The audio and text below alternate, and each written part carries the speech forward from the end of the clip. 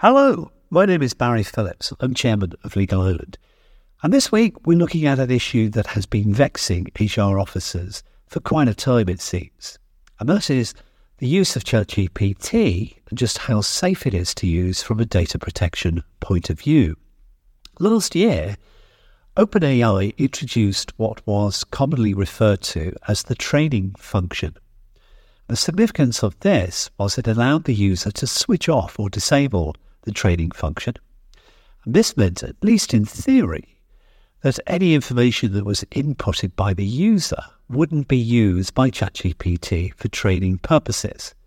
Now, this is important because it means that ChatGPT wouldn't digest the information, and therefore there's no risk that it would be regurgitated somewhere else.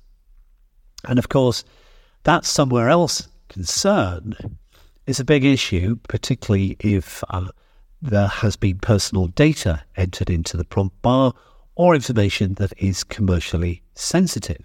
So far so good.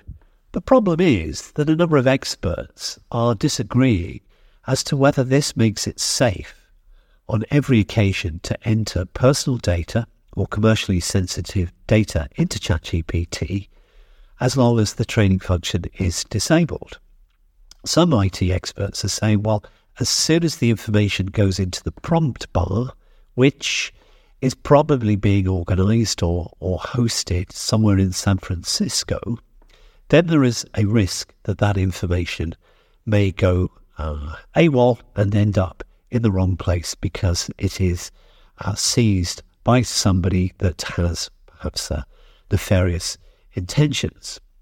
Others are saying, well, no, if you read the website from OpenAI, it seems quite clear that once it goes into the prompt bar, it is encrypted.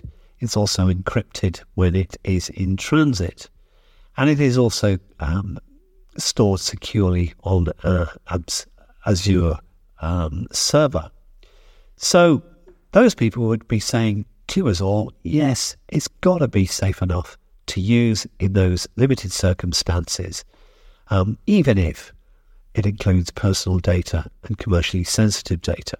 So where does that leave you? Well, why don't we share what we are sending to staff at Legal Ireland with you, so you can use this if you feel it pretty much looks after the risks and the concerns for security that you may have using ChatGPT. This is what we are sending to staff. First, all staff are encouraged to experiment with AI to find out how it may help them introduce efficiencies in their work. Next, all staff can open up a basic ChatGPT account if they wish, using their Legal Ireland email address. Next, no personal or commercially sensitive data should ever be inputted into any AI with the following exceptions. First, when using such data, investigate whether it can be anonymized first. For example, when working with a list of sign-up attendees to determine repeat customers, lift out and work with data relevant to the name of the company instead of the actual name of the delegate. Next, when using ChatGPT Plus, you must do so with the training function and chat history disabled.